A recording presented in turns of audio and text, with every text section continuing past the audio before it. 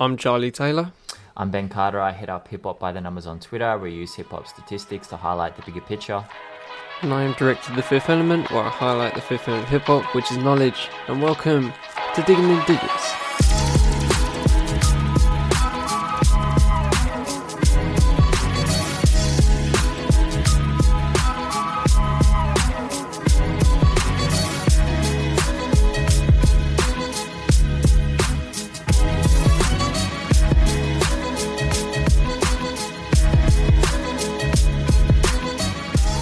Good morning, Ben. Mr. Quadruple Double is back in the building. Oh man, I'm sure you were putting up numbers this week. You're always running up and down that court, mate. I was proud of you last week. I was proud of your intro last week. Dream shaking, bro. Dream shaking.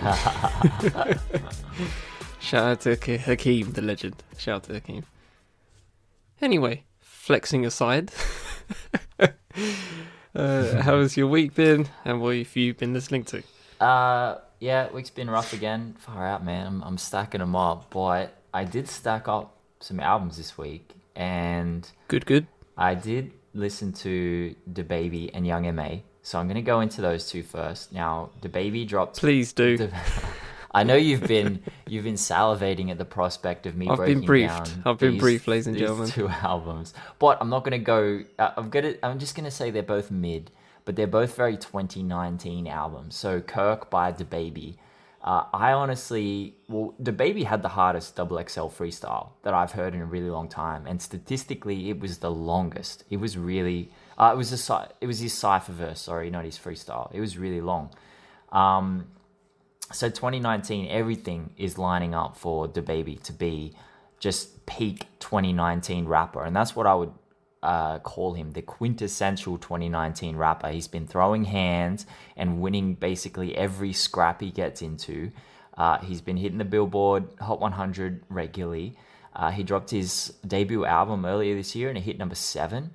This album is just straight mid. Like, if you wanted a mid album, go straight to this. Like, you listen to intro, it's incredible. The concept is great. You know, he's talking about his father, he's talking about his past, he's talking about how he feels about hip-hop and how he feels about, you know, the life that he's been thrown into. But then the rest of it is literally just about sex and money. I'm serious, man. So basically YG. Yeah, but not over good beats. Like, at least YG's got mustard on speed dial. Like, there was a London on the track beat on DaBaby's album, and I was like, wow, man, this is fire. Like, DaBaby's going to come with some heat on this. No, he didn't. And he just... It's not a terrible album, but the engagement that I got on Twitter was that this is pretty, you know, just not that great, and everyone was really excited for it. 55% of his bars are about money and women, and, you know, you can guess what the other 45% is about, because we already know what, you know, we've seen the news headlines of DaBaby just slapping the shit out of everyone. So, that was really disappointing. So I listened to that back to back with Young M.A's album, Her Story in the Making. Now, Young M.A is an incredible case study. She actually, so the track that sprung her to fame was 2016. She hit the Hot 100 Top 20. So that was 3 years ago. That song went triple platinum, right? It was a hip hop staple. Remy remixed it, Nicki, Jadakiss, Ferg. Then she did the BET freestyle in 2016. Yeah, and everyone was praising her so much. And then we didn't hear anything from her. And she basically didn't drop anything for like 3 years. Like, she didn't hit the Hot 100 again. She dropped like 3 singles and nothing hit.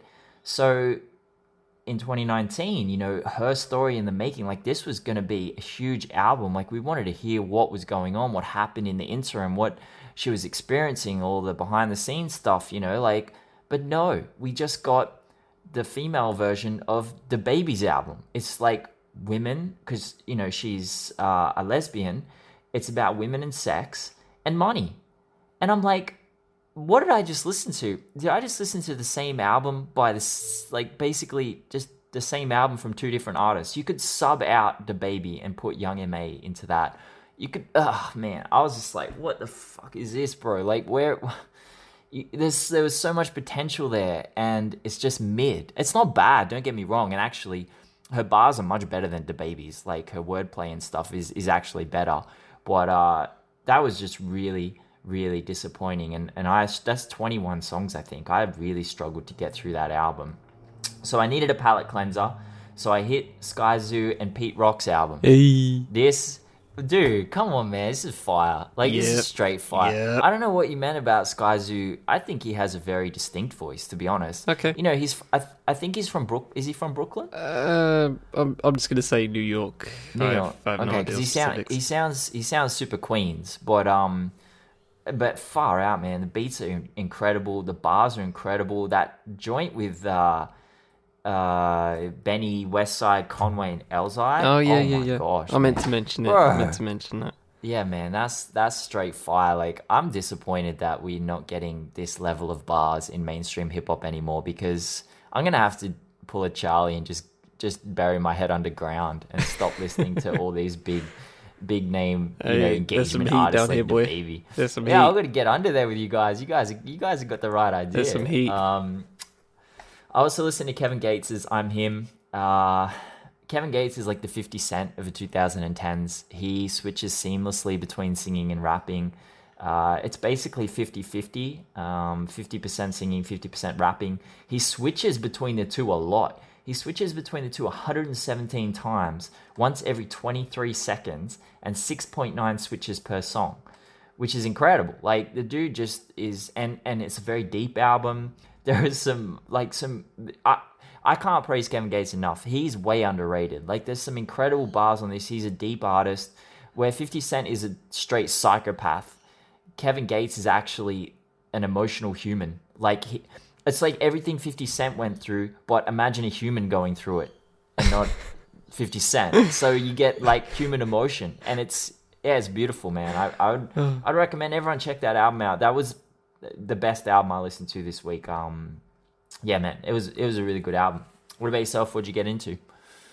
Yeah, so what did I get into? I had about 5 on the docket that I've listened to. I have a few. I had a few more that I wanted to get into, but I just didn't find the time, to be honest. They're all jazz albums, so it's not really anything that you guys are gonna be so sad about, angry about me not listening to.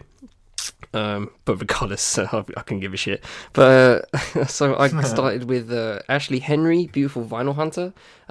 This is crazy good. This is such a crazy good jazz album. I just freaking loved it. Like, there were some times when I wish there were like some vocals for some jazz albums, and the vocals on here are just so clean. Like, I just thoroughly enjoyed this project, and there are some really great solos on here all over the place. And yeah, man, just so big up Ashley Henry. I've had him on my list of people to listen to for a while, and I completely forgot, to be completely honest. And then our boy Ed, shout to Ed, just dropped it, and I was like, oh yeah, I forgot. I knew his name, so I was just like, I need to get into that again. But yeah, that was a great shout. But he also recommended a few more, and the next two I'm going to mention, one was great and one was just not it, chief. So the great one was Reservoir with Reservoir, and it's about half an hour. So it's actually probably one of the most what's the word? Digestible jazz albums of the year. Probably it's only half an hour. It's it's not absurdly long. It's very in and out. Most of the tracks are like 3-4 minutes, like like with any other album. But the tracks on here are just so clean, and to the point where I've actually put one of them, LML, on my regular rotation. And yeah, man, it's just great. It's a beautiful jazz album, and considering that it's short and sweet, it's a rarity that it's like that. So I highly appreciate that. But then we get to Angel. I don't know how you say this, but Angel Bat Dawid or Dawid or something like that, with The Oracle. And bro, I don't understand this album. I just don't. It sounded like it was being recorded in a wind tunnel sometimes, and that's the thing, because it wasn't consistently sounding like it was through a wind tunnel. It sounded like it was going through a wind tunnel for some, and then even in like some particular songs, there were like wind tunnel vocals, but then the instrumentation was like right in front of you. It was so weird. I don't know. I don't understand it. I just really don't. I don't know the backstory. I don't know anything like that. I just listened to it because I was recommended to it, and yeah, it's just not itchy. It was just not itchy. Like I could. That was a really struggle of a listen. That was one of the biggest struggles of a listen I've had this year. But then we got to Chima Anya and Soul Chef with No Pressure. Very again, a very listenable, a very easy listening hip hop album. Soul Chef is one of the, in my mind, one of the best producers, one of the most consistently good producers out there. Just consistently putting out great tapes and just great collaboration projects. There was one he had a couple of years ago called Home. I think it's like Home Again or something, and it was like a really international album. Like he had like a rapper from like Madagascar coming through, and I'm just and speaking their language, and it's just like that's crazy. So his reach is great. His reach from he's a true embodiment of like hip hop in like a world sense, of how like hip hop is truly international. He really just plugs that. And Chima Anya is a rapper from the UK, and also a doctor apparently from what I looked up. So but that was a very palatable hip hop project. Very very simple, very easy listening. Not getting like the deepest bars of all time or the hardest or anything like that. But it's a very smooth listen. And lastly, Jungle Brown with Full Circle. I saw Jungle Brown live when I went to see Master Ace a couple of months ago, and they were the support. And yeah, man, they just really impressed me from their live show, and I was like, okay, I'm just gonna keep up with them. And they said they had an album dropping, and this was the album. And it's a very well crafted album. I will say that, from the sense of there's a couple of hip hop tracks, like straight up hip hop tracks. Keep It Moving's one of their singles, and I've had that on my regular rotation. That's one of my favourite songs of the year. Smooth hip hop track. And they also have one with Sampa the Great. I've mentioned Sampa the Great. I've mentioned a couple times on the show. And she's on that. She delivers a great verse. And that song itself, I think, samples Summertime with Will Smith and Jazzy Jeff. And yes, that's a great song. But there are also like a couple of just real hip hop love songs, if anything. They just talk about like general love stuff, but it's over like it's not forced.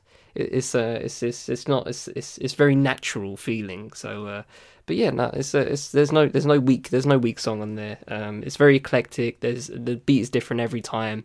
They reach across different places, but yeah, man, it's a real good project, and I'm happy I waited on that one. So but yeah, we shall get on that note, we shall get to the intro for the show. And well, it's my turn now.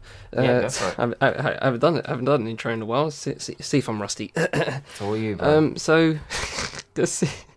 So obviously this is part 2 of our dual discipline artists. Got it. Mini series. Got it. Going on point. And this week we are just going to, obviously from last week for part 1, we delved into a little bit of a history of it, and just talked about how it was pretty much nearly a necessity for some people back in the day, and then it just nearly became extinct, and now obviously to the present day, it's become the what's the word? The bread and butter for most people, and it's highly accepted in the hip hop world. So we're going to spend this episode just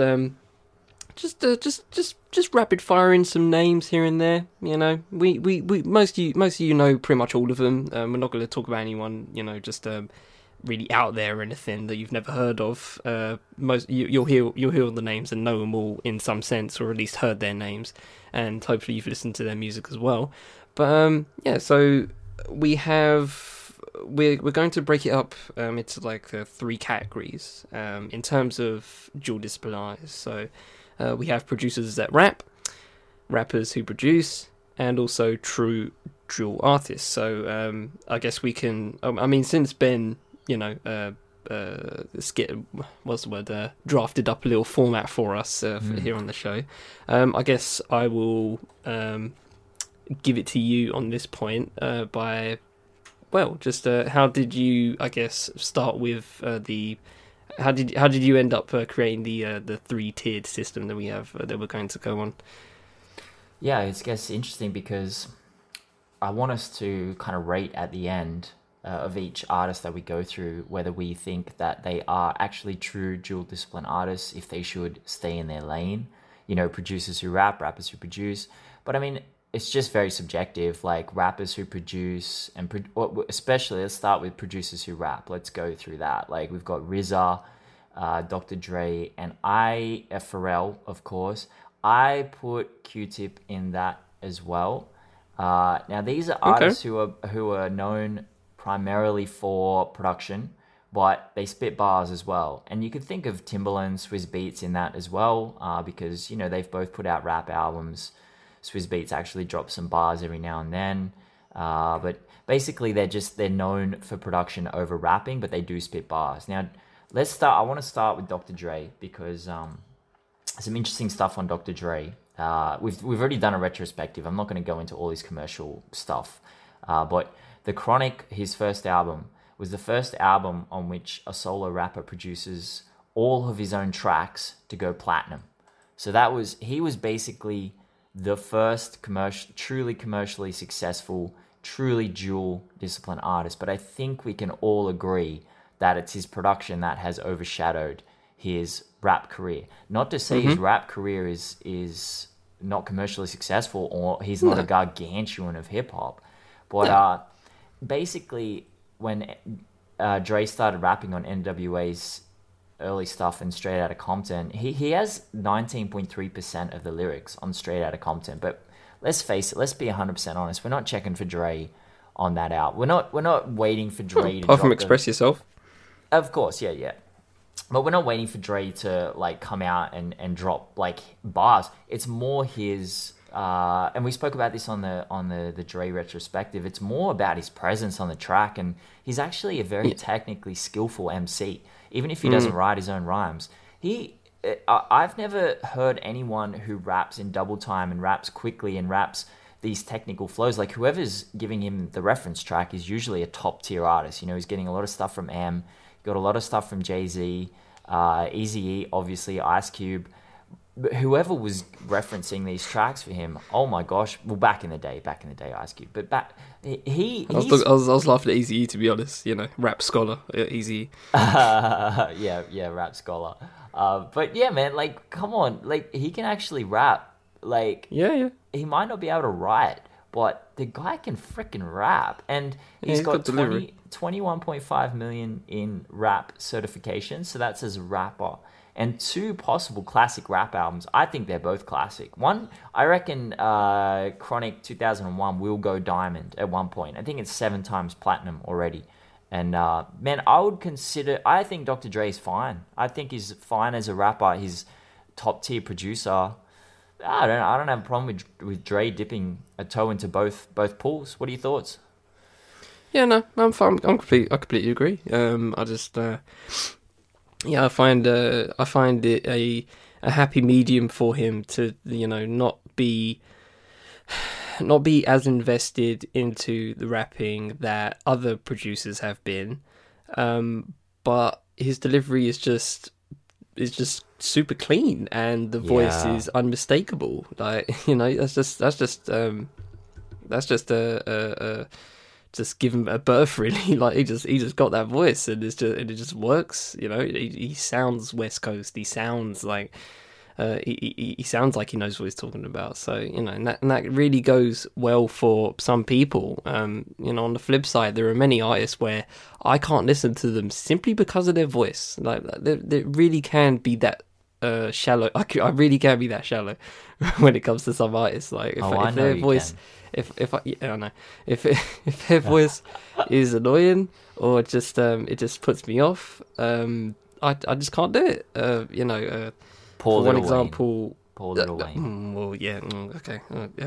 I wasn't going to say Lil Wayne, actually. I thought you were going to say DJ even though you're Khaled. Completely correct. I mean, yeah, sure, him too. Don't know why you're mentioning him. I've never mentioned him before. But I was actually gonna mention Danny Brown, to be honest, because he's on the precipice. No, okay. Stop. Chill. Yeah, no, that's fair. That's all right. I'm all right. I'm just. He's on the precipice. Okay. Of potentially of like he was when I first heard him, I was like, is this his voice? Is this Danny Brown? This is weird. Like it's really off-putting. And then I actually saw him live, and I was like, okay, this is fire. Yeah, this is fire. I completely understand now. So he was on the teetering edge, but nah, he was in. I accept his voice. It's okay. So eclectic. I love it. But yeah, no. From a Dr. J standpoint, I completely agree. Like he may not be invested in lyricism as much as others that we're going to talk about, but he can deliver all the time, and it just works. It slaps. So I can't really complain. All right, well, let's transition from Dre into Pharrell, because I honestly think it's a similar situation now. I think Pharrell writes his own rhymes. He has a rap album. I think it's called In My Mind. I think it's 06. Now Pharrell's an all-round artist. Pharrell sings. Pharrell dabbles in pop, R&B. Like, he's a superstar. He has the 4th most top 10 entrances of all hip-hop producers. He's actually provided the 3rd most guest vocals for Jay-Z solo albums. 2017 words. Now, that's every Jay-Z album, like the 3rd most. And as a vocal artist, he's got 26.5 million in certifications. Now, Pharrell, man, we can't say much more about Pharrell other than he's just a total freaking legend. He's just stomped the game in like every realm. He's even got freaking clothing that's incredible. I certainly think that Pharrell is in the realm of hip hop. I think if we were talking about just all music, all genres, then he would be a true dual discipline artist. But if we're going to talk about just hip hop and rapping, I think he's a producer who raps. But I also think he's an incredible rapper. Like Move That Dope with Future. I think Push was on that. Was on that song as well. You know what, man? Pharrell came through and cleaned them up. I don't care what anyone says. He came through and cleaned them the frick up. Like, he dropped heat on that. It's a hot take, man. Pusha T, a legend, but Pharrell came through, and on those Clips albums, when Pharrell came, I think it was Lord Willing that he was most on. When he came through, it was Hell Hath No Fury. It was Hell Hath No Fury, which is a classic album. But when Pharrell drops bars, they're cold as ice. He's rapping next to Pusha T and No Malice, two of the greatest coke rappers in history. And he is standing next to them proudly and rapping bar for bar with them. Like, man, I actually wish Pharrell would rap more. I miss his rapping. I want him to release another rap album. When he dropped that album, Girl, a couple of years ago, I was like, oh, where's the rap, bro? Like, you can spit, man. And I think he writes his own bars, too. So I got Pharrell right up there. I mean, it's probably because I haven't actively searched for Pharrell bars, I will admit. I'll take your word on all those examples. But yeah, if we were talking about just all of music, Bun dual discipline artist, fucking septuple like discipline artist. Like he literally can do anything like on a track. Like it's crazy. But sticking to just hip hop, I firmly put him in the producer who raps category. I would say that simply because I haven't really actively checked for even with the album you mentioned, In My Mind or On My Mind, I forget the name. It's I kind of remember it, but I don't remember anything specific from it. In terms of just like, was it hard or like did it hit, whatever. It's kind of one of those things where I simply remember the production more than anything. Like, he has his own beat tag that is not someone saying his name. Yeah, just the 1, 2, 3, 4 bass. Like, that's crazy, right? Like, it slaps. So like, it slaps every time. That. Like, it just works. Yeah. So just from that point, I'm completely fine with him saying, like, I understand that he has rapped in past years. I really enjoy his Neptune's work. But yeah, he's definitely a producer who raps. Yeah. All right, fair. This one might be interesting. Q-Tip. So, a lot of people would class Q-Tip as a straight dual discipline artist, but when I post up his production statistics on Twitter, which I've done a few times, people have said to me that he's a much better producer than he is a rapper, and I am inclined to agree, not because he's a bad rapper, but just simply because he's such an incredible producer. Now, 93% of A Tribe Called Quest's discography has Q-Tip production credits.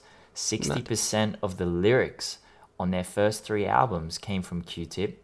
He's produced 88.2% of his own discography. He's produced 80 tracks for other artists, including Jay, Kendrick, Mariah, Nas.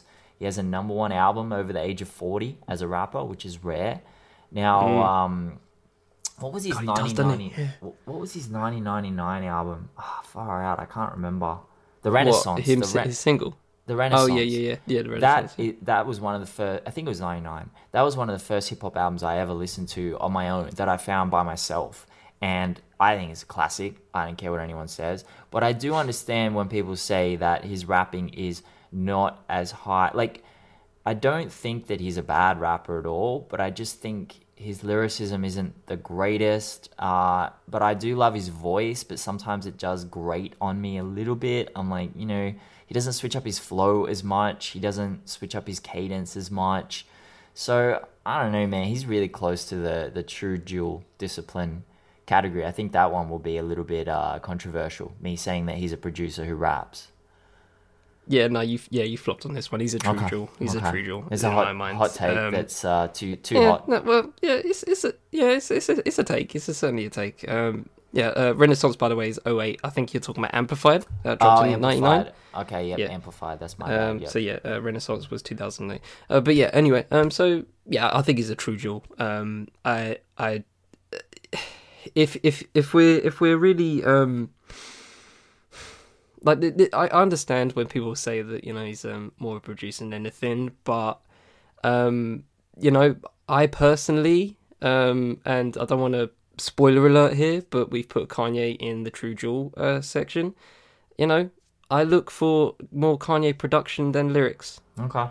I don't think I'm alone in that. I'm mainly there for production. I'm not, if the lyrics are fun, then or if they do their job, then they do their job. But I'm mainly there for production, and I'm more 50-50 on Q-Tip. Like, his lyrics are great, and his production's top tier. So I think he's a true dual, to be honest. Okay. I think he's a TD. Right, touchdown, man. True dual. So right. Firmly for me. Throw him in that category. What about RZA? What do you think? I'll let you go with RZA. What do you think about RZA? See, I was thinking this. I was taking a walk today, and I was thinking about RZA. I was just like, as we all do. We all think about RZA while we're taking a walk, man. I honestly do. I it's not a freaking lie. It's not a lie. I've thought about him whilst taking a walk before. I know you're not joking, but shut up. Okay, I was thinking about the show we were going to do today. The show we recorded. I was just like, where am I going to put RZA? Okay, so I just want to qualify that. I don't wake up thinking about RZA. I had a dream about him or something. But it really can go either way, isn't it? Because obviously the Wu production and the fact that Wu is even a thing is RZA. Is RZA. It's RZA. He is the leader of that group. He is the patriarch of that group. So nobody can tell me otherwise. Okay, he is the straw that stirs the drink. Okay, he is. I don't know if it's because his probably his most popular solo album is probably Bobby Digital, right? Well, that's okay. It's not Iron Man. It's not Cuban Links. It's not Liquid Swords. Okay, and I think because of that, because it's like so just a little bit, you know, lesser than the other Wu-Tang members' solo albums. I don't know if I'm in the I guess I don't know if I'm in the minority or majority in this, but like I think because of that is the reason, and also the fact that I mean, well, I'm not the biggest Wu fan. I'll just say that I am a fan, but I'm not like, you know, quoting every lyric from 36 Chambers. Let's just say that I'm not that deep in knowledge of Wu-Tang. But even when that said, I can't really name like a really on point like RZA verse anywhere. That's just me. I'm sure someone can name one off the bat, but I just think because of that, because there isn't like an iconic RZA solo or an iconic RZA verse anywhere in my mind, I think that just takes away from it, and I guess I mean he's firmly obviously in the producer who raps, right? But it's to the point where I'm just like, is it? Nah, I'm sure I know he raps fine. But I just find it. He's on the cusp for me of just not in. He's not deep in the territory of producer that shouldn't rap. Like, I don't know, Swizz, for example. I've never looked for a Swizz verse. I'm sorry, I've never looked for a Swizz verse. But yeah, it's just RZA's a really interesting case study, I think, in this fact, and I guess it requires me to research into his work more. But yeah, I just don't look for RZA for lyrics that much, to be honest. But I'll firmly agree if someone says he's a producer that raps, and I'll happily concede that, to be honest. Okay, yeah, man, I mean, he's produced 80.6% of Wu-Tang's discography, 75.5% with no co-producer. Yeah. He actually raps 11.5% of Wu-Tang's total vocals. He raps 6,280 words. Certainly, he's rapping. I mean, we have to remember he's rapping alongside some of the greatest rappers of all time. So exactly. You know, that's a big thing, and he's been doing it. The bar is high. Yeah, the bar is super high, and he's been doing it his whole career. And it doesn't. I don't necessarily think that just because he doesn't have a classic solo album that he's not a great solo rapper.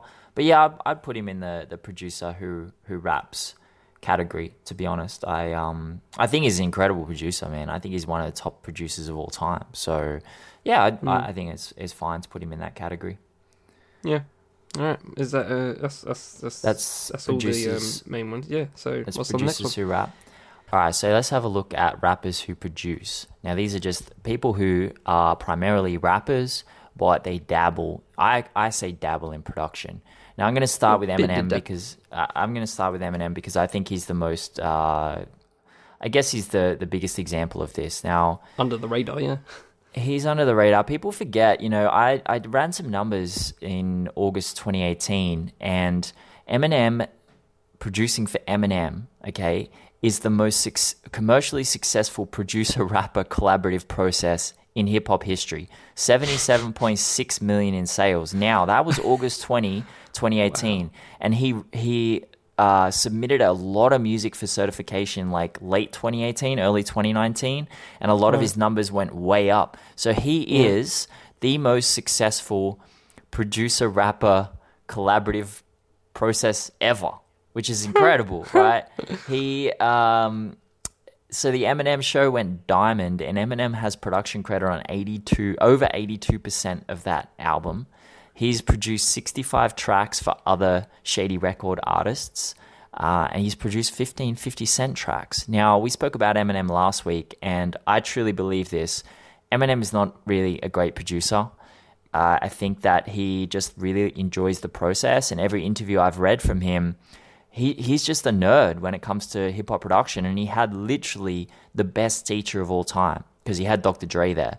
And he said he was just soaking up the knowledge of Dr. Dre, especially like frequencies and mixing and stuff like that.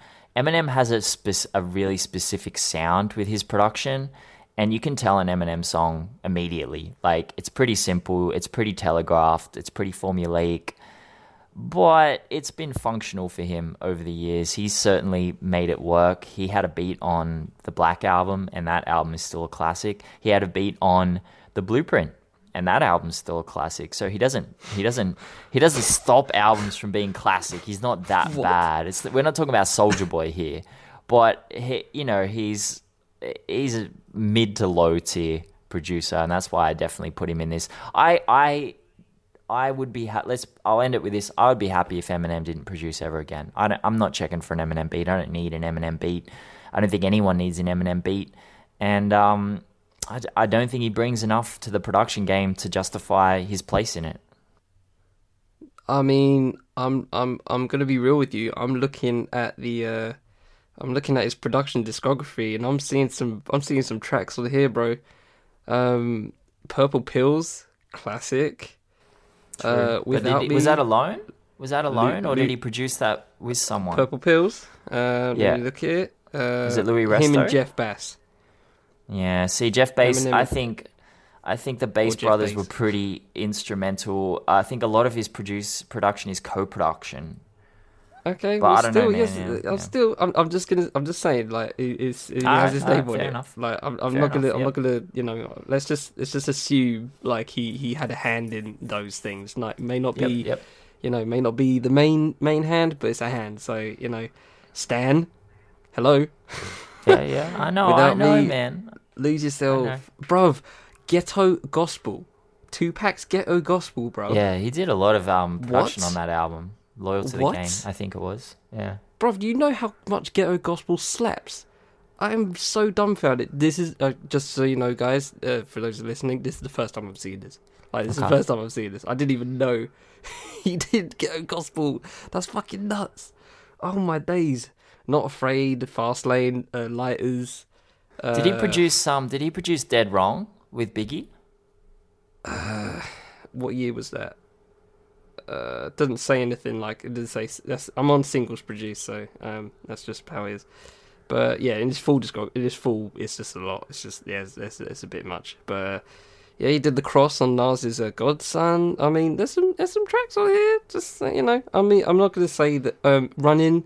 He did Running, Dying to Live, Tupac and Biggie. Okay. All right. He's got some joints. So yeah, he's got some joints. I'm not saying he did it all, and he's the mastermind, but he had a hand in them, and that's enough for me. So I was pretty much on the beforehand. Before I looked at that list, I was just like, I didn't know he produced anyway. So, I mean, surely there can't be much that he's produced. And then I just looked at this, and I'm like, I may have to change my mind on this on live recording. So, I mean, I'm completely fine with him being a producer.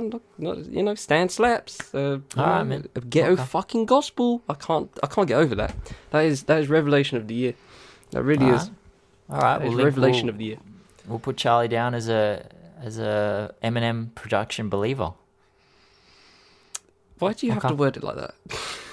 I don't know, man. I'm trying to think on my feet. Podcasting is hard. Sometimes it comes out wrong. Sometimes it comes out wrong. Sometimes it comes out dead wrong. Yeah, sometimes it comes out dead wrong. Move on. Podcasting is easy for the quadruple threat, man. Podcasting is easy for the quadruple threat. All right, we'll go Mac Miller. Rest in peace to Mac Miller. 2013 to 2014, he produced 80.8% of his own discography, and he had 28 production credits for other artists. Now he produces under the alias Larry Fisherman, and I love Mac Miller's production. I adore it. I think he produced most of Faces, most of Delusional Thomas, most of Stolen Youth with Vince Staples. Now, man, I've got him the only reason I don't have him as a true dual artist is because he simply stopped producing or produced a very minimal amount from like 2015 to 2018.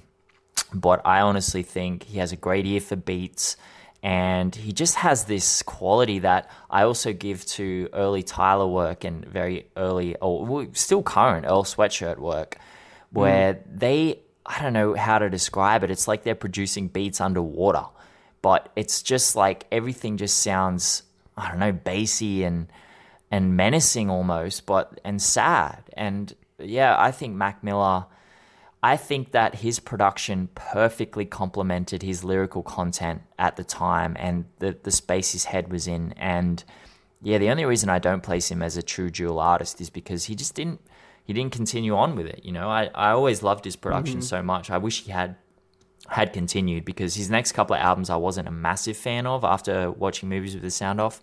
But yeah, man, I would place him very highly in the pantheon of producers who are rappers who produce. Yeah, I mean, he's firmly in the category. I'll for sure say that. I guess for me, it's just a matter of I guess I didn't really look for Mac Miller production, and I quickly just looked his the tracks that he has produced, and I'm just like, it's just there are a couple of tracks there. There's like he did a Warm Winds on a Scissors Z, which I really enjoyed. And a couple of Ab-Soul tracks, and obviously did I think a collaborative project with Vince Staples. But I guess I mean, I firmly agree, and I firmly put him in the rappers who produce category. I just find that it's I guess I wasn't really looking for Larry Fisherman, to be honest. So it's just, I guess it's just one of those things that just flew under the radar for me, and I just never really searched for. But I'll completely concede with what you said, and I'll just single file go behind the line, I guess. Okay, well, we'll quickly look at Earl, very quickly. 51.7% of his own discography. He's produced 39.7% of his own discography alone, with no co-producers. 28 tracks for other artists, including Mac Miller himself, Currency, Mac Homie. I think that Earl is an incredible producer for his own music. Now, I think Earl has one of those great deliveries where it's like, it's very monotone, but it works. And slaps. I believe he's a really underrated rapper from a technical perspective. Yes, man. Like, I posted some statistics a while back on his album Earl, and dude, the dude is rapping at an incredibly high level, and people forget that. Like, he's a lyricist. His technique is incredible. And his production just mimics that and matches that. And I think he's got a couple of underground classics on his hands, album-wise. And I guess because more people think of him as a rapper than a producer, that's why I've got him in this category. But I'm putting him in both categories, man. I think he's a true dual artist. Yeah, I mean, Earl's rapping makes my head spin, just first off. Makes my head spin. Like it took me a long while to get into Earl, simply because I was just never really into Odd Future like that. Once it literally took me until like last year to get into Earl, and I'm still yet to get into Tyler the Creator. So I don't know when that's gonna happen. I can't get past Goblin. I can't get past it. It's just so long and so dark and so depressing and so it's dark, just man. Anyway, it's just so rap. all over the place, and just I'm not that big of a fan of the lyrics, to be honest. I'm just like, this is cringe.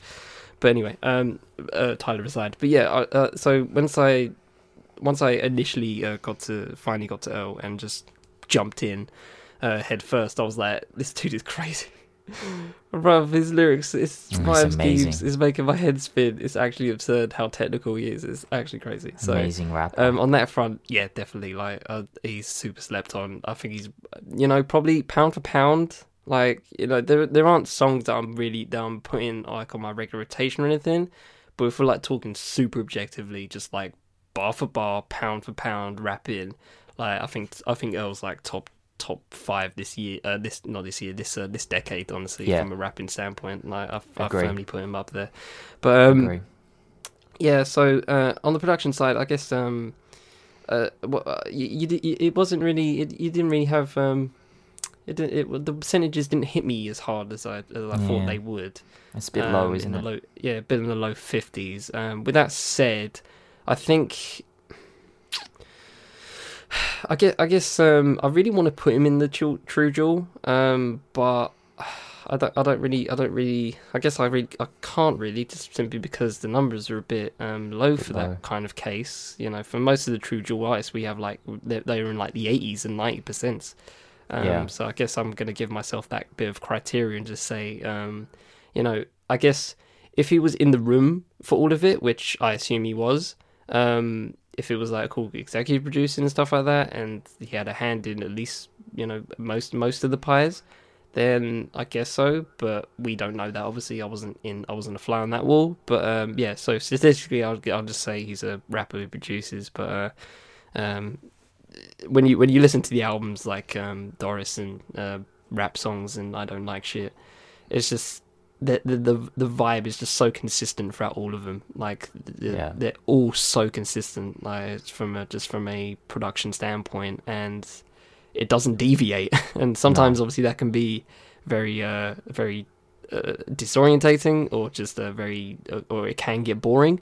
But yeah, no, he just finds a way. So yeah, I'll firmly rapper who produces. Not statistically, not enough for a true jewel for me. I'd be happy to sub these two. So I would be happy to put J. Cole in the rapper who produce and lift Earl up into the true jewel artist. We're going to deal with J. Cole next. And it's going to be some J. Cole slander. So cover your ears right now. From you, not me. From me.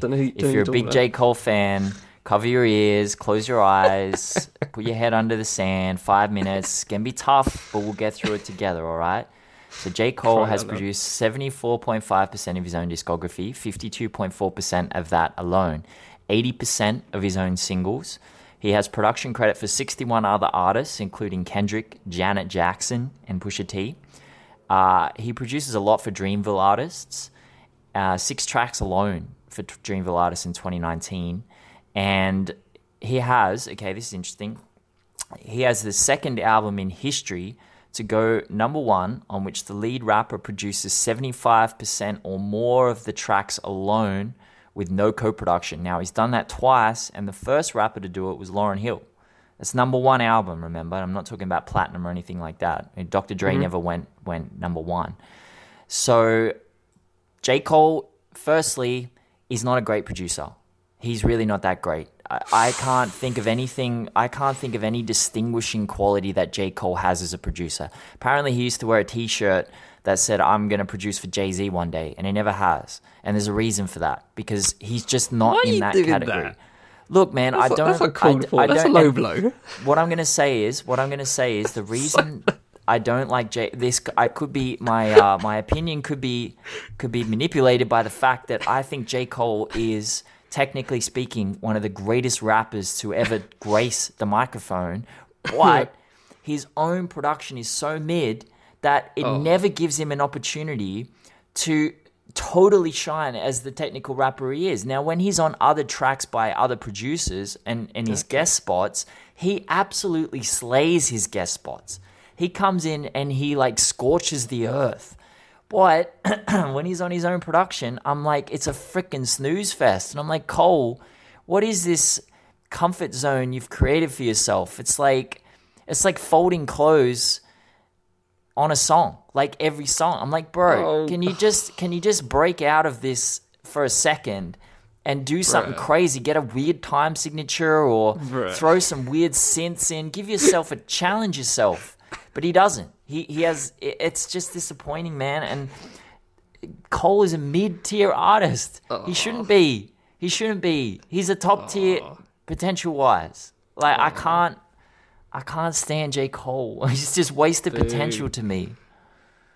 Bro, slander's done. No, you're good now. You've had your thing. Now let me defend, alright? No, I'm not even that big of a J. Cole fan, to be honest. Like, it's not even that deep. Like, I haven't listened to For Your Eyes Only like since first listen. Okay, I like Forest Hills Drive. I love his mixtape. I love Mixtape Cole. Mixtape Cole is undefeated. Yeah, Mixtape Cole is good. But yeah, come, bro.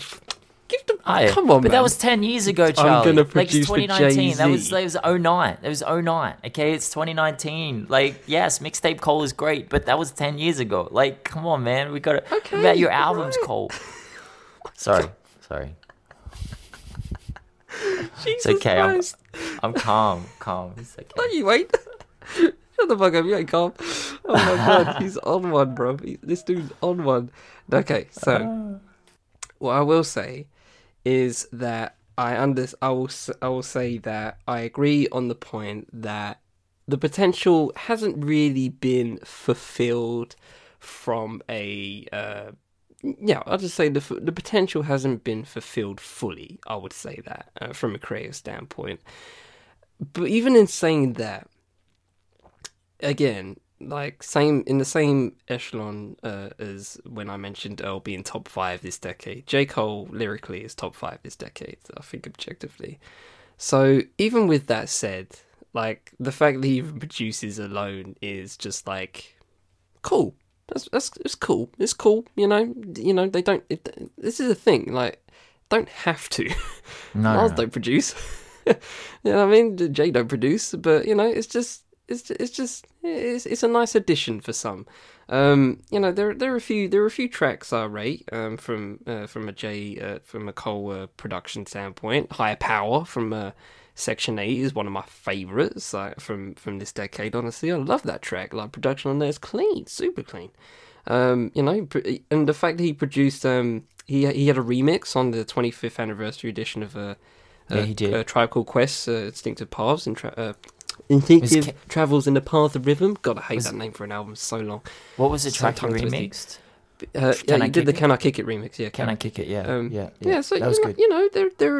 He actually did MPA off King Push. He did. That track is actually fire. I totally forgot about that one. Okay, so let's not act like he ain't got no, some decent productions here. So there's some good ones here. Yeah, one or two out of that. Yeah. I just won't say True Jewel. Even though statistically, I guess he should be in there, and I'm not really going to argue from this. It's just how I see it. Honestly, in the same way, some people look for like I said when I was talking about Kanye, I look for production from Kanye. I don't really look for lyrics. I look for lyrics from Cole. I don't really look for production. KOD, it wasn't really. It was kind of, from a production standpoint, it was underwhelming for me. It was very meta. It was like, okay, we get it. Traps in, and you're going, look at this trap. Anyone can do a trap beat. Look at me do it. Yeah, I get it. It's cool. We get it. We get the point. But production wise, I didn't really enjoy that. But there was some unnecessary shots there, bro. There was some low blows. Bro, how you getting on him for wearing a shirt? Fuck bro. Actually, that is silly. That was a real thing, man. And that is give a fuck, bro. It's a shirt. Come on, man. You can't get on him for wearing a shirt. Jesus Christ. No, hey, man. If you're gonna, well, fine. We'll use that to segue into Kanye, because if you're gonna talk the talk, you got to walk the walk. Now, Kanye West. There's a Jay-Z interview where Kanye came in to one of his first meetings with Jay-Z and said, "I am the savior of Chicago," and Jay-Z replied, "You didn't even have a single out. Like, what the you're not the savior of Chicago." Kanye always believed in himself as a dual discipline artist, and he would beat down doors to tell everyone. There's so many stories back in the day. Like, he played Jesus Walks and basically got laughed out of the room. Everyone was like, "Yeah, man, nah, you're just a producer. Just stick to making beats." Kanye proved everyone the fuck wrong. Like, wow. With just, his first 5 albums are basically certified classics. He's a true dual discipline artist to me. Yes, his production is better than his rapping, okay? But his rapping is just top tier. And I don't mean from a technical standpoint. I mean, Kanye is just Kanye on the beat. Like someone said yesterday on Twitter, and I've been in a lot of Kanye conversations this week because Jesus is King is pushed back. Wow, surprise, surprise. Like, oh my gosh, it's the first time this has ever happened. Sorry? Breaking news. Yeah, man, far out, bro. Like, thankfully I got like 1 million views on one tweet from it because I looked at every single Kanye album and how far it had been pushed back.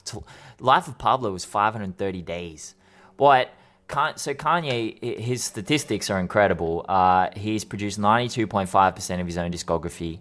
He's got production credit on 479 official tracks in 23 years for 118 different artists. So I mean, what can we say? Like, what can we say about Kanye except that he's a true dual discipline artist and he's probably the greatest hip hop artist of all time. That's all I'm going to say, really. We've spoken about him ad nauseum on this podcast. Like, he's a legend.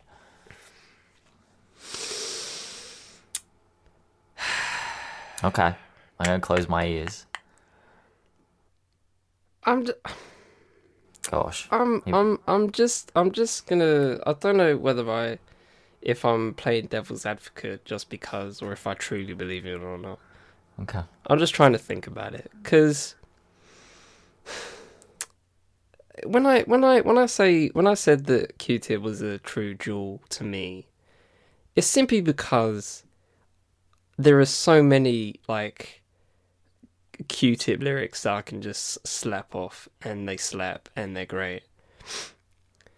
I do wonder sometimes whether we just overhype Kanye's lyrics simply because it's Kanye's personality coming through, and not because they're, actually well-crafted lyrics. It's like, he said, if I get bleach on my t-shirt, I feel like an arsehole. I'm just like, garbage. That's a terrible. I'm like, guys, let's just calm down. Let's just calm down on that. So,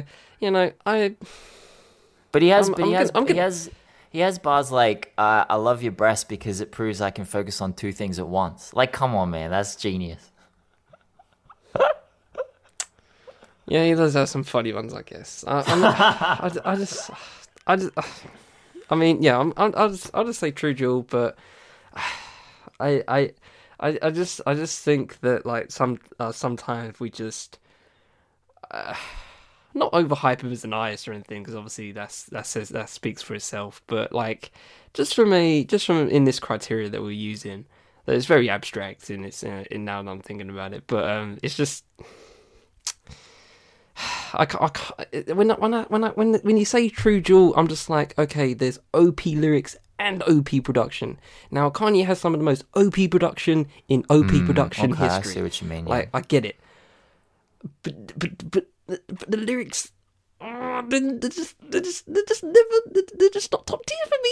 I'm just gonna say it. They're not top tier. I'm just, but like, if we're looking for top tier lyrics, I'm not looking for Kanye. I'm just saying, like, I don't look for him for lyrics. And it's the third time I've said this episode, but I'm just saying. So, with that said, I'm just like, is he really a true jewel? But and when we say true jewel, it's kind of like a category, isn't it? It's not like we're not saying it from a factual standpoint. It's just like a designation we're giving. We're basically labeling. It's subjective. Real, but we're basically labeling. But it's subjective. Yeah, I just wanted to throw that out there because I'll agree for now that true jewel, but like we give like true jewel to, well, if you want to go to the next one, which I'm just going to say MF Doom, because just to say, production's there, lyrics are definitely there, so. And then OP. The scales, I believe, in my criteria of like a true jewel, I think the scales need to be balanced in a way. And Kanye's is balanced way to the production side, so that's just how I see it. Okay, I see what you mean. And from J. Cole's standpoint, you can definitely agree that the scales is tipped way to the lyrical side.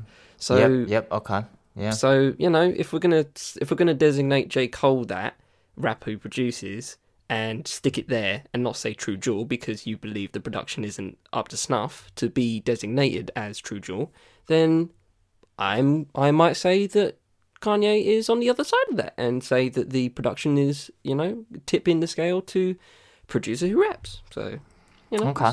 Yeah. I think I tiptoed that minefield quite well. I think you did well. I certainly didn't tiptoe on my minefield with J. Cole. I just fucking dove in. Yeah, you just fucking ran through that like fucking Wonder Woman. I got to the other side, but I did lose some limbs on the way. Jeez, it's gonna be... you ran through that like a Monty Python sketch. 'Tis but a scratch. I just hope my Twitter followers don't listen too closely to this podcast because I might roast him. Go. All right. Well, so the next three artists I'm going to say, because the first two are a little bit contentious, but I think the next three, I'm just going to rattle them off, are true jewel artists. Big Crit, MF Doom, Tyler the Creator. Now, let's start with MF Doom because we spoke about him. We'll do these guys briefly because I think they are. I think they're jewel artists. MF Doom, what can we say about MF Doom, man? Like, Special Herbs, if you haven't listened to Special Herbs, go get those joints. And I don't know what else to say, man. It's a dual artist. It's incredible. Top tier. Lock it in. All right, lock in. Tyler, the Creator, first solo rapper ever to have a #1 album that he produced and arranged by himself with no co-producers and no co-production credits. That's legendary. He's produced 97.7% of his own discography, 82 songs for other artists. I think that Tyler is well balanced in this realm. Like, he produces very well, and he actually raps very well. I know that you haven't looked deeply into his discography, but I think that he is pretty close to top tier in both categories. I think he's a true dual artist, and certainly Igor is going to be his opus. I think it's just a beautiful piece of well balanced art. I think, well balanced. And then we'll look at Big Crit, who has only produced 68% of his own discography, but remember, he has a lot of mixtapes, and some of those are over other people's beats. So he has 239 production credits on his own music. 237 of those were alone, no co-producer. The best thing I like about Crit was he was signed to Def Jam. He still produced over 75% of his own music, even though he had Def Jam's full budget and roster behind him. And we spoke about this on the podcast earlier in the year when he dropped his album, which I think it only had 2 Big Crit production credits. It sounded mid. The beats just didn't knock, and it just brought the project down. And so I think Big Crit is probably the most deserving of this dual discipline artist, because when he doesn't produce his own music, it just doesn't sound as good. It suffers. It suffers. It really and does. So the reason I say this is I think he's a true thoroughbred because he's the true artist, right? Like, he creates the whole song. He raps on it, he produces it, and when he doesn't do one part of that, it's not. We would say Big Crit's a top tier artist, and when one of the disciplines he doesn't do, it doesn't sound as good. So I think he's probably the most deserving of the dual artist label. Oh yeah, for sure. Yeah, for sure. I completely agree. Like, just his ear for like crate digging and just like sampling is just absolutely on point, and the pen game matches. So. So I completely agree, and I think he certainly deserves that designation. 2 I want to throw out just quickly, and just say what comes out of your head, just like first thing. Peggy?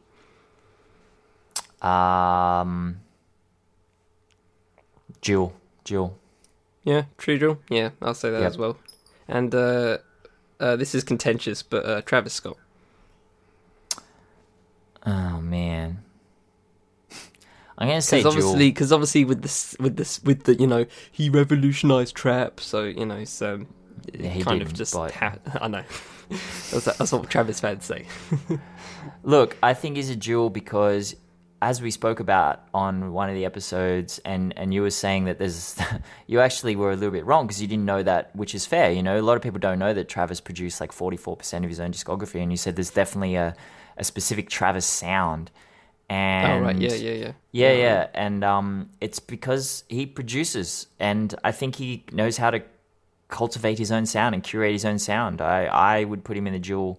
I don't place as much. I place more at Kid Cudi's feet, more influence at Kid Cudi's feet than Travis's. But I don't think he's been. I don't think he hasn't been influential. I think he has. But yeah, I've got him as a Jewel artist. Okay. Actually, one more in my head. Just literally just thought of it. DJ Khaled. I'm joking. Let's move on to a lighter note. To be fair to DJ Khaled... No, it's a joke, bruv. But to be fair, he is a dual discipline artist because we spoke about Tonka Truck music last week. His rap's a Tonka Truck and his beats a Tonka Truck. So, like, he is a dual discipline artist. It's just operating at a low level. Just because he does both disciplines poorly doesn't mean he's not a true dual discipline artist, Charlie. Don't discriminate against Khaled for that, okay? Oh my god, you actually took that to a whole new level. I love it. Oh my god. Just being honest. Oh, I didn't see that coming. Oh my god. Just being honest. I underrate your comedy chops, bruv. I really do. I underrate your chops. I got him. You got jokes sometimes, man. That is I nearly screamed. Oh my god. Oh my days. Oh god. Okay. And breathe. Okay. Do you have a line? I got a couple of liner notes. I left you a voice message about one yesterday. As I was leaving the liner note. Okay, musical theatre is the worst art form that's ever existed. Musical theatre is just bad. My sister is an opera singer and she dabbles in musical theatre. She's been in amateur production since she was 13. Oh, no, earlier than that, 8. And she's 29. So I've been watching her perform for 21 years. I've seen every conceivable popular musical production. I've seen Les Miserables 8 to 10 times. I was watching it again yesterday. And I said to my father, who was sitting next to him, I'm like, I need to do musical theatre by the numbers because there is zero dialogue in this that isn't sung. Imagine going to a 3 to 4 hour play and there is no dialogue that isn't sung. I was like, bro, this is horrifically bad. And I meditated for like 20 minutes because I couldn't watch. I'm like, I closed my eyes and listened to the music, and I'm actually quite skilled at meditation. So I was like playing around with things and that was great. But then I came out of it and I'm like, oh shit, bro. Why did they combine the two? Why did they combine like theater and music and think that this would work? Like that never works. But then I spoke to this is my opinion, by the way. I have to preface this with that. So I texted my friend and I was like, look, man, musical theater is so garbage. And she's like, I disagree with you. And the place was full. People love this shit. The jokes are horrible. They're making jokes and everyone's like, I'm like, oh dear, this is not, I'm operating, obviously we just discovered, I'm operating at a high level of comedy. This is a low level of comedy. Like you guys are easily pleased. Yeah, man, that was my first liner note. I don't know if you have any experience with musical theatre. Maybe you are actually some sort of actor in this and maybe I've just offended you. Do you see how I gave Ben credit for being comedy and that for having comedy chops, and now he's bigging himself up? Oh, see what I mean? This is what happens when you give someone free gas. Like, they look, just man, take look. It's not arrogance. It's not arrogance if it's true. It's just confidence. And if it's true, man. So what? When you mean musical theatre, what do you mean? Do you mean like Book of Mormon musical theatre? Do you mean like Wicked? Yeah, I mean all of that. Or do you mean like opera? No, opera's fine. Opera's fine. Like, what do you mean opera's fine? That's what I was going. I was like, opera's whack. Like, I don't understand opera I've never understood opera. Like, I understand musical theatre. I don't understand opera. Like, that's where I was going to go with it. Opera's artistic because those singers are incredible, but these technically I understand. Like they slap vocally. That's the level that's the level I interact with opera on. I don't I don't go to opera in my spare time, but I can appreciate it. But I can't appreciate musical theatre on any level. I don't get it. It doesn't make sense. You just find it too camp? What? I just think it's pointless. I'm like, you just find it cringe? It's cringe. It's ultra cringe. It's like the story's garbage, for starters. The only story I've ever liked is Jekyll and Hyde. I like Jekyll and Hyde as a story. But why sing the whole thing? Just speak occasionally. Like they're singing, speaking words. It's like if we did a podcast and we sung everything. It would be ridiculous. No one would listen to that. Like, that's too much effort. Oh man, so yeah, I'm not a big fan of musical theatre. I've only been to like maybe 2 theatre shows like that in that designation, and I had a good time, for what it was. Okay. I don't find it the pinnacle of like theatre or anything, but Hamilton's one of the best theatre plays of this decade, of this century, and like that's that has music numbers, so. I can't really shit on musical theatre personally. I've never been into that. But when it comes to theatre, I'm more like no music at all because I just rate the acting side of things like that, and screenplays and playwrights and stuff like that. So musical theatre serves a purpose, I think, and it's not everyone's cup of tea. I can certainly say that it's not my cup of tea personally. So yeah. Okay. My final lighter note is I finished Breaking Bad. So if you listen to our talk last week, we were talking about how overrated it is. And yeah, it's overrated. My final thoughts are it's overrated, but I think Walter White is one of the greatest characters ever written. I think, there you go. yeah, man, I honestly do. I think his transformation from what he was at the start to what he was at the end, where he was basically like the scariest freaking dude in whatever part of America he was New Mexico. Yeah. unbelievable. Like, dude, even I was scared by this guy. Like, this guy's a freaking menace. He's a bad person, and he made it. He actually was so good at it, and I know it's not a true story, but he was so good at it that he could have lived the rest of his life outside of jail, and he killed so many people. It was, yeah, I appreciated the writing of his character.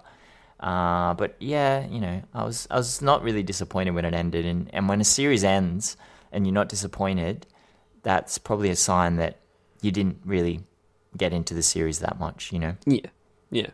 I'm in the same boat as you. Like, I mean, I did say that the writing picks up, and the writing is generally, you know, of quality. It's just like, like I said, some characters are just insufferable, and they stay insufferable for the entire time, and just bring the whole fucking show down.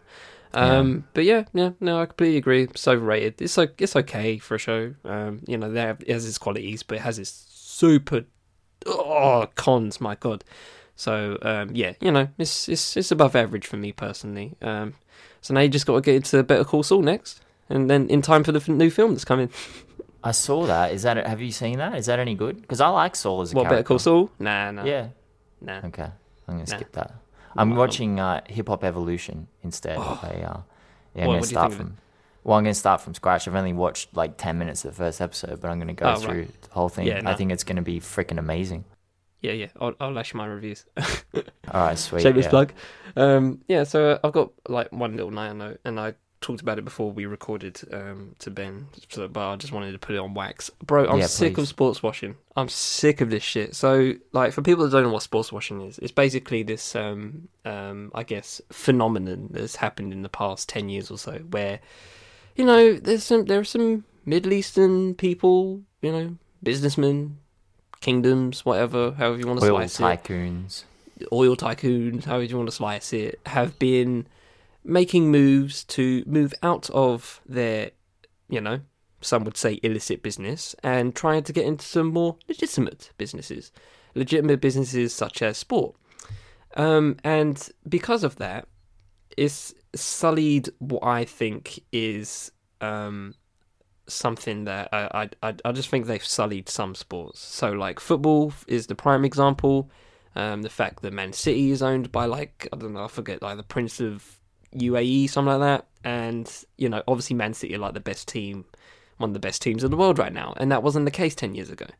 You know, and you can say the same for Chelsea, who got bought out by Roman Abramovich, like, you know, about 10 years earlier than that.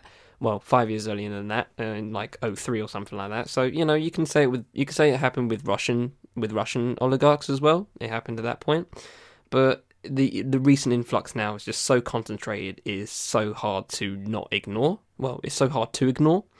The fact that the World Cup is in Qatar is just, it doesn't make sense. Like, that's clearly a money move or a political move, however you want to slice it. It's not because of the, you know, they won the draw, you know, luck of the draw. It's not because of that. It really isn't because of that. And it's the same with the IAAF World Athletics Championships, which is going on literally as I speak. I recently just watched the 100-meter final for the women's 100-meter final, and while it was an amazing race, shout out to Dean Ratcher-Smith and Shelley Van Fraser-Price and Jose Maria Talu, there was no one there. There was literally no one there. Like, the commentators, the presenters for the BBC broadcast were like clapping to Dina Asher-Smith from the balcony of the stadium, and she could see them clapping and hear them clapping. Yeah, that's like, sad.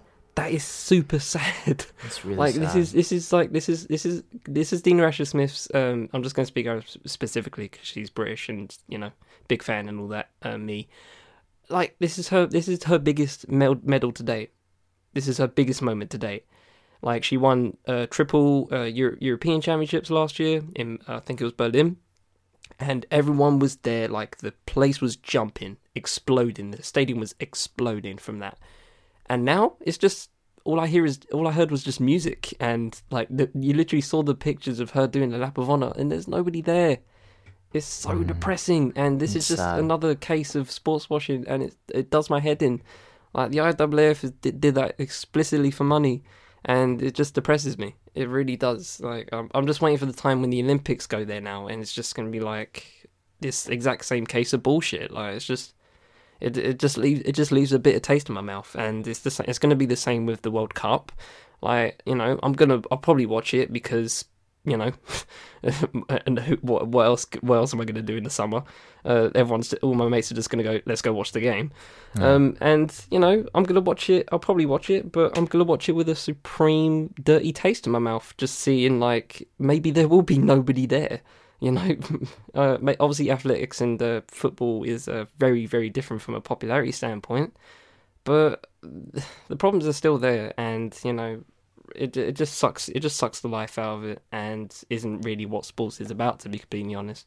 So that's just an impulse thought of how I feel about sports washing. It just does my head in. But I mean, the problem for me becomes the ethical and moral aspect of it, because I don't believe Qatar are very kind towards women. I think I read a lot of things about it's really hard for a woman to even travel safely to Qatar. And look, and as you said off air, people have died building the stadiums. Like, it's just like, at what point, like, how far are we going for money in this world? Are we just going to ruin the purity of everything? Like, everything that humanity manages to, I don't know, give authenticity to, it gets fucked over by money, and it's just, yeah, man, it's sad. I don't know what I hope they don't fuck with the Olympics. They've managed to do it so far, they haven't fucked with it yet. I mean, if they can get the World Cup, like, I can't leave the Olympics out for like in like 10 years or so when they start bidding again, maybe.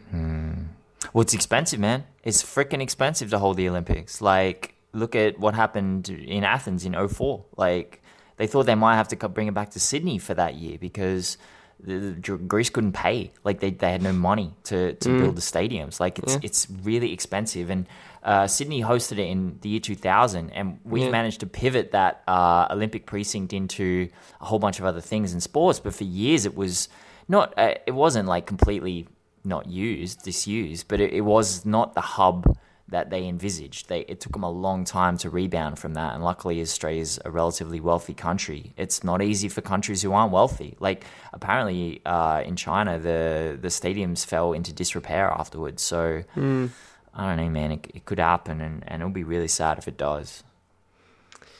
Yeah, that's just how it is. But one more thing, right? What did you say? Envisaged? I did, yes. Yeah, it's envisioned. Thank you very much. I hate that word, envisioned. Is it? This sucks. Are you serious? No, it is envisaged, but I wish it was envisioned, because envisaged sounds stupid. It doesn't sound like a word. Okay, but is envisioned... You're factually correct, but it's just wrong. It's just wrong. Is envisaged... What? Wait, what do you want it to be? Envisioned. Envisioned. Okay, well, past tense is envisioned. So there's two. They both contemplate or...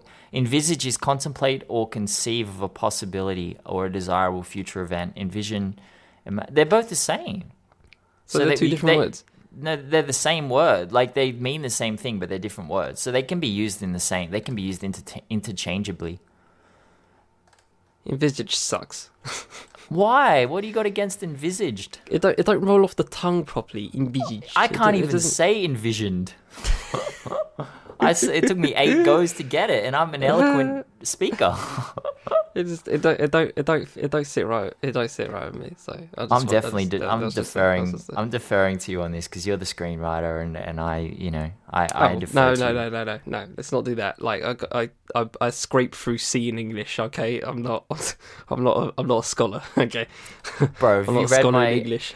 Have you read my tweets? Like, come on, I'm way below that. I'm not even close to scholar level. I'm way below. I deal in 240 characters or less. Like, I'm not. That's not me. No comment. And on that note, we shall leave it there, ladies and gentlemen. This has been another 2-part mini-series of Digging in Digits. I've been Charlie Taylor with The Fifth Element. I've been Ben Carter of Hip Hop Numbers, who shall now be known as the comedian. I hope you guys enjoy this episode. We shall hopefully see you next week. Hope you enjoyed the show. We shall see you next time. But damn, I messed up the outro. Oh no. We hope you guys have a good week, and we shall try and do the same. But until the next time, take it easy, ladies and gentlemen. There we go. Alright, peace. Fuck, you know, mate.